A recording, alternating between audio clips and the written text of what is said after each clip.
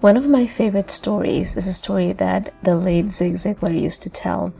He talked about this couple that wanted to invite the family over for dinner, and they were going to have a pot roast. When the time came to prepare the pot roast, the wife tells the husband, wait, we have to cut the edges off the roast before we put it in the pot to put in the oven. And the husband looked at the wife and said, but wait, why do we have to cut the ends? Why is that? What's the reason behind it? Now the wife looked at him and said, well, you know what? I really don't know. I always did it because Mom did it, but I really don't know why. He says, well, you know what? Your mom is right outside. Let's go ask her. So they go and they ask the mom, Mom, why did you always cut the edges off the roast? And she said, I don't really know why. I just did it because my mom did it. And then they are all like curious about why the grandma did it. So it just so happened that the grandma was in the house as well. So they go find her and they're like, Grandma, why do we cut the ends off the roast? And she said, well, I cut the ends of the roast because it didn't fit in the pot that I had at the time. The moral of the story is that the grandma had a reason why she cut the ends of the roast. She knew why she was doing it. The rest, the daughter and the granddaughter, only did it because that's what they saw grandma do, and they never stopped to question why. In that same manner, there are a lot of things that we believe and that we take at face value that keep us from doing certain things or that propel us to do certain things a certain way. And we rarely stop to question those things that we habitually do. There are myths that we buy into that can keep us stuck in the same patterns over and over again. And that if we would only stop for a second to question where those beliefs or those patterns came from, we would probably be surprised to find that we're not even really sure. We just do them because that's the way we've always done them, or we don't do them because we have believed certain things. Now, we've been talking the last couple of episodes about the importance of liberating our voices and the power behind our voices. But today I want to talk about 3 myths that a lot of us believe, that a lot of us hold on to, and we have very rarely, if ever, stopped to question why we believe that. And I want us to take a moment today to examine the source of those myths, to talk about what is truth and what is not behind those beliefs, and how those beliefs might have been keeping a lot of us from moving forward in speaking out and liberating our voices and doing what we need to do to get our message out into the world, so that by the end of our conversation today, the hope and the plan is that we will have dispelled these myths and we will be one step closer to feeling confident in sharing our message and liberating our voices. Communication. Its effective use is the key to success in business, relationships, and life. Yet, we're never taught to use communication in a way that is effective, productive, and positive. The result? Interactions that lead to overwhelm, stress, discontent, lack of motivation, poor relationships, and the feeling of not being fully heard. We're engaged in a permanent tug of war, not the true flow of proper communication. Is there a way to fix this? Can the way we communicate truly be the key to achieving balance and success in all aspects of our life? Join me, Marcia Amaro, as we explore the answers to these and other communication, influence, connection, and success questions here on Sincerely Speaking. So like I said before, there are certain things that we take at face value, that we believe simply because we've heard them over and over again, or we've heard them from people in authority in our lives, and we trust and believe them. So we take what comes from them and we say, well, that has to be the way it is. There's no reason to question it. There's no reason to examine it. There's no reason to go beyond this. This is just the way it is. And we accept things as being a certain way simply because that is what we have always seen, or that's what we have always heard. But today I want us to stop for a second, and I would love for us to examine some of these myths surrounding speaking in front of people, surrounding sharing our message, that might have kept a lot of us from moving forward and from really taking the steps necessary to share our message with others. And the hope is that by the end of today's conversation, we will have dispelled or removed the veil from some of these myths so that we are clear on what the truth is and how we can move forward in spite of having believed this to be true for a long time. Now, the first myth that I would love to tackle is this idea that in order to be an effective public speaker, you have to be naturally born to be a good speaker. So this idea that good orators are born rather than made. For a lot of people, it's not even about the idea of being a good, solid speaker. It's this thought that in order for your message to be heard, for you to be an effective and an attractive public speaker, you have to have this je ne sais quoi, this charisma that comes naturally to you, that cannot be taught, that cannot be learned, that cannot be improved. And that is the very first myth that we are going to break apart. Anything that you need in order to be a good, effective speaker, you have. I will say that again. Everything that you need in order to be a good, effective speaker, you already have. We are all born with the ability to communicate. Some of us have honed it and practiced it more than others. Some of us might have some things that we need to work at in order to improve and make them better. But we all have everything that we need in order to be good, effective speakers. How do I know this? Because we have conversations every day. So one of the very first shifts that I like to work clients through or help clients through is this thought or this notion that public speaking is different from having a one-on-one conversation. If we can make the shift from thinking about public speaking as standing in front of a group of a bunch of people and having all these eyes on us, and if we can turn that around and reframe it to understand that it is a conversation and that conversations are held one-on-one, then we can start removing a lot of the fear that surrounds public speaking, and we can start moving forward in delivering our message and liberating our voice. Now, let's back up a little bit and talk about why it is that standing in front of a group of people and speaking in front of people, it's such a frightening thing. Public speaking, or talking in front of others, is actually the most commonly shared fear in human beings, among human beings. It is actually more commonly heard than the fear of death. So one of my mentors put it this way: if we were at a funeral, most people would much rather be in the coffin than delivering the eulogy, because most people are more afraid of public speaking than of death, which to me is right now just unbelievable. But when you think about where that fear stems from or why we feel the fear, it makes sense. Now, our primitive brain associates eyes on you with predators chasing you, with predators looking at you like, ooh, an enticing meal, right? So when you have one pair of eyes, it can feel a little threatening depending on which pair of eyes we're talking about. But when you have 10 pairs of eyes or 100 pairs of eyes or 1,000 pairs of eyes on you, then it feels like you have a whole pack of wolves that are going to come and pounce on you and attack you.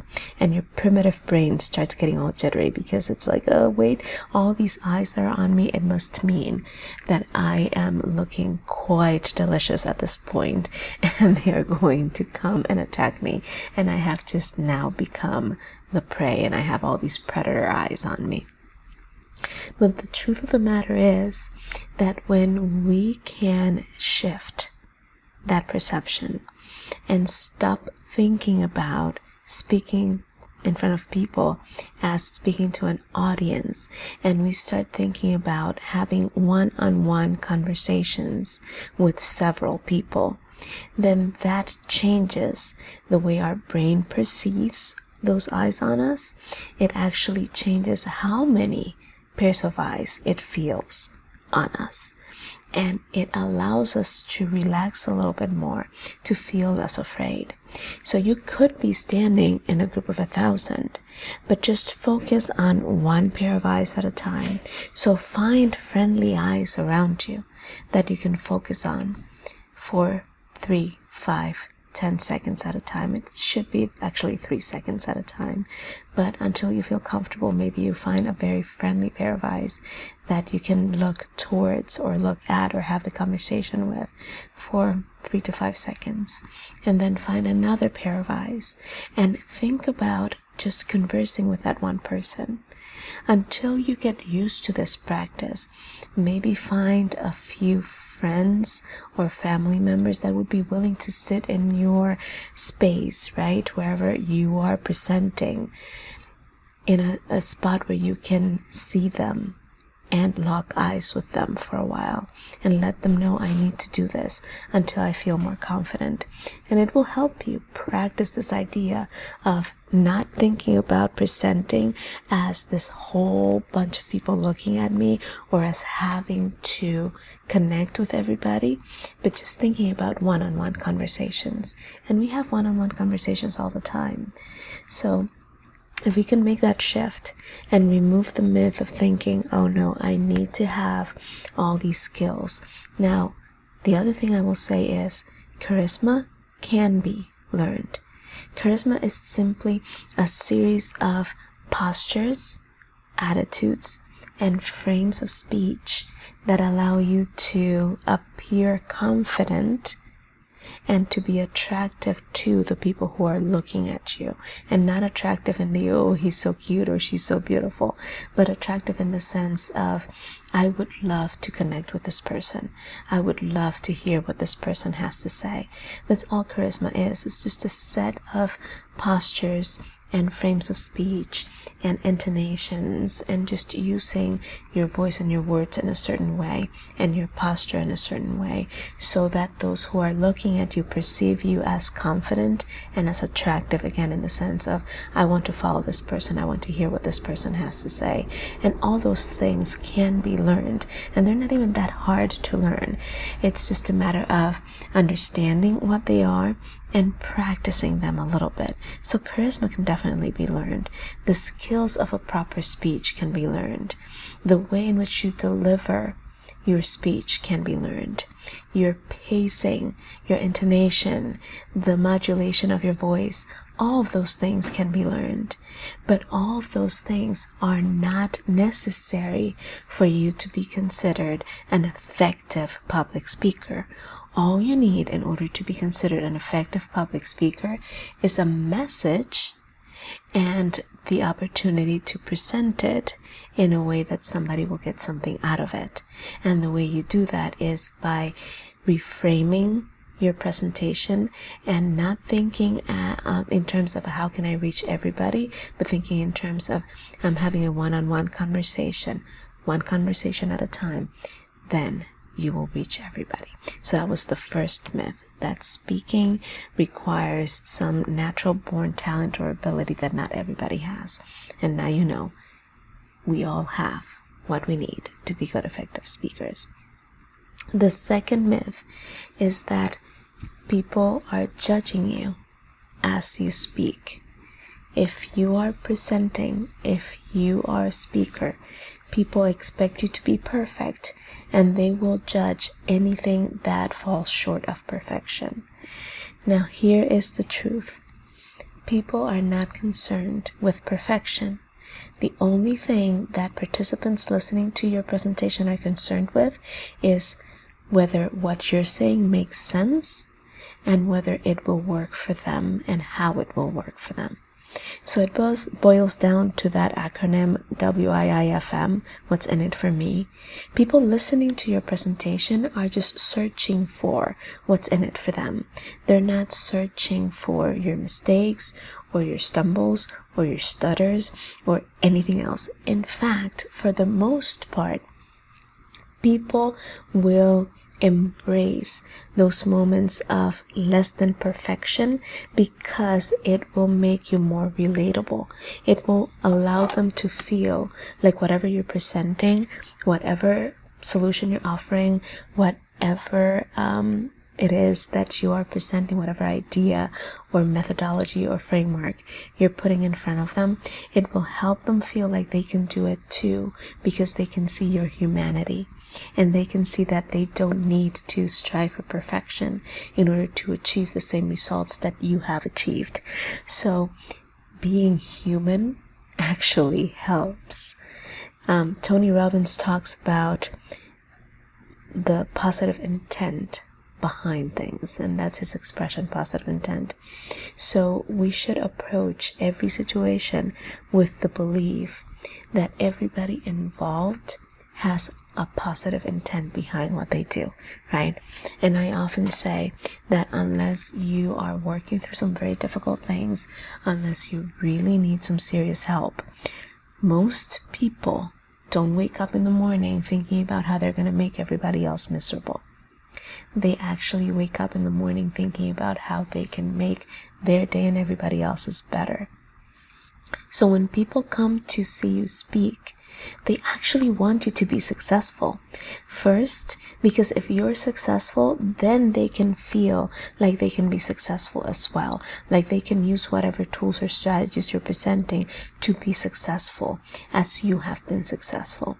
Secondly, they want you to be successful because they are vicariously living through you that experience of presenting.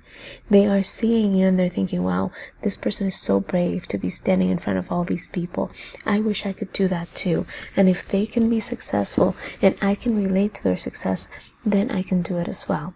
And thirdly, they want you to be successful because I don't know if you've ever been in a situation where the person in front of you is not doing so well, or you can sense their nerves, or you can see how tense they are. You start empathizing with them and kind of mirroring those emotions, and you start getting uncomfortable as well a little bit, right?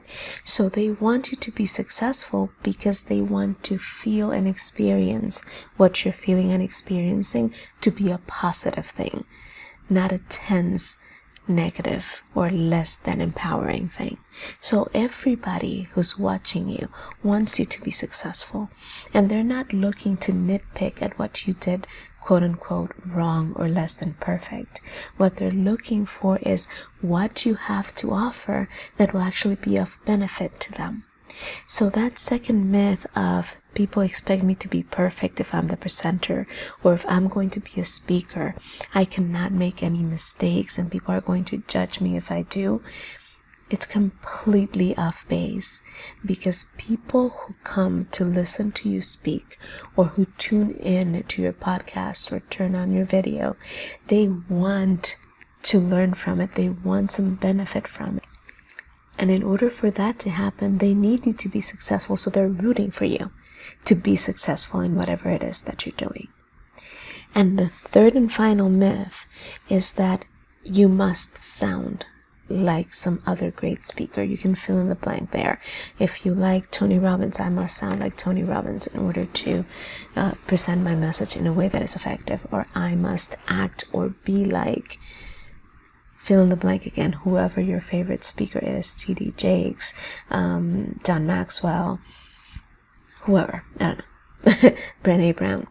And you start thinking, okay, I must act in the way this person acts.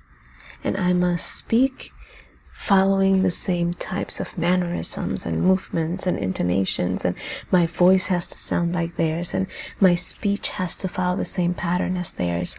Now, there are certain patterns that make any presentation flow better, and those can be learned. Those I can teach you easily. And there are certain things that you can do to improve the way in which you deliver a message. But the bottom line is that unless you're being genuine and authentic, anything that you do is not going to be sustainable. And at some point, you're going to go back to who you really are. And then people are going to question which one is the fake one, the first one or the second one.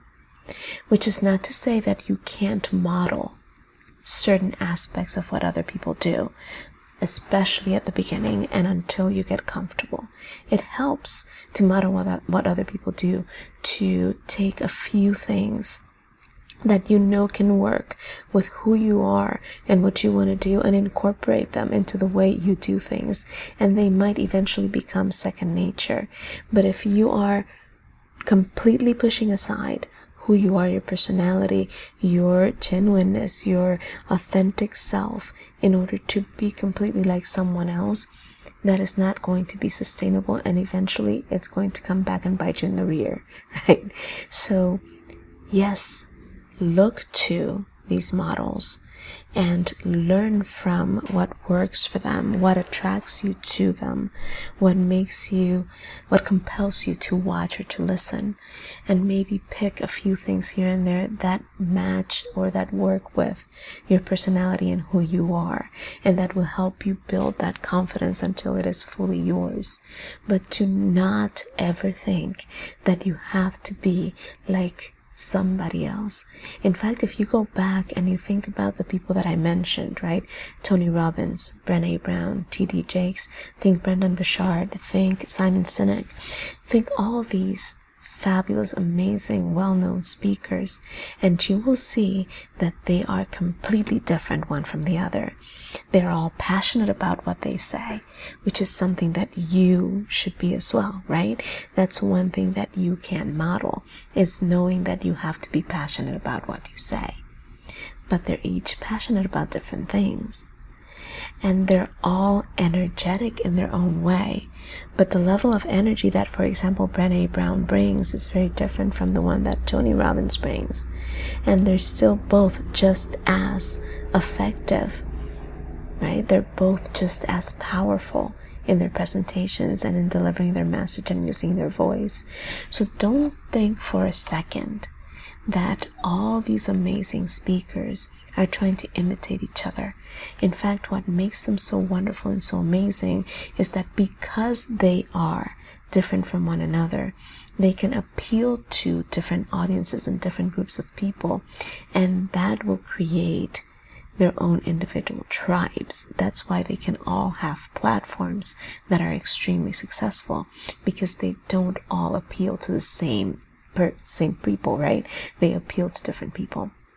So as you start to hone in your message, as you start to liberate your voice and deliver your speech and deliver your presentation, make sure that authenticity reigns and that you understand that you don't need to be like anybody else. What is going to help you stand out and stand out from the noise, right? And be heard and be found and be seen is the fact that you are a unique individual.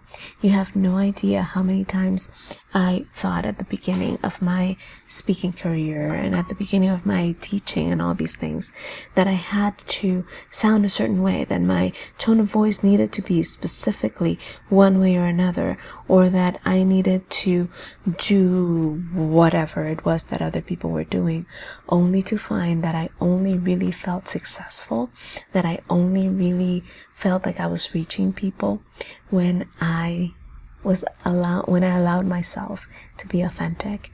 And then I kept hearing people say, "Oh, your voice is so soothing."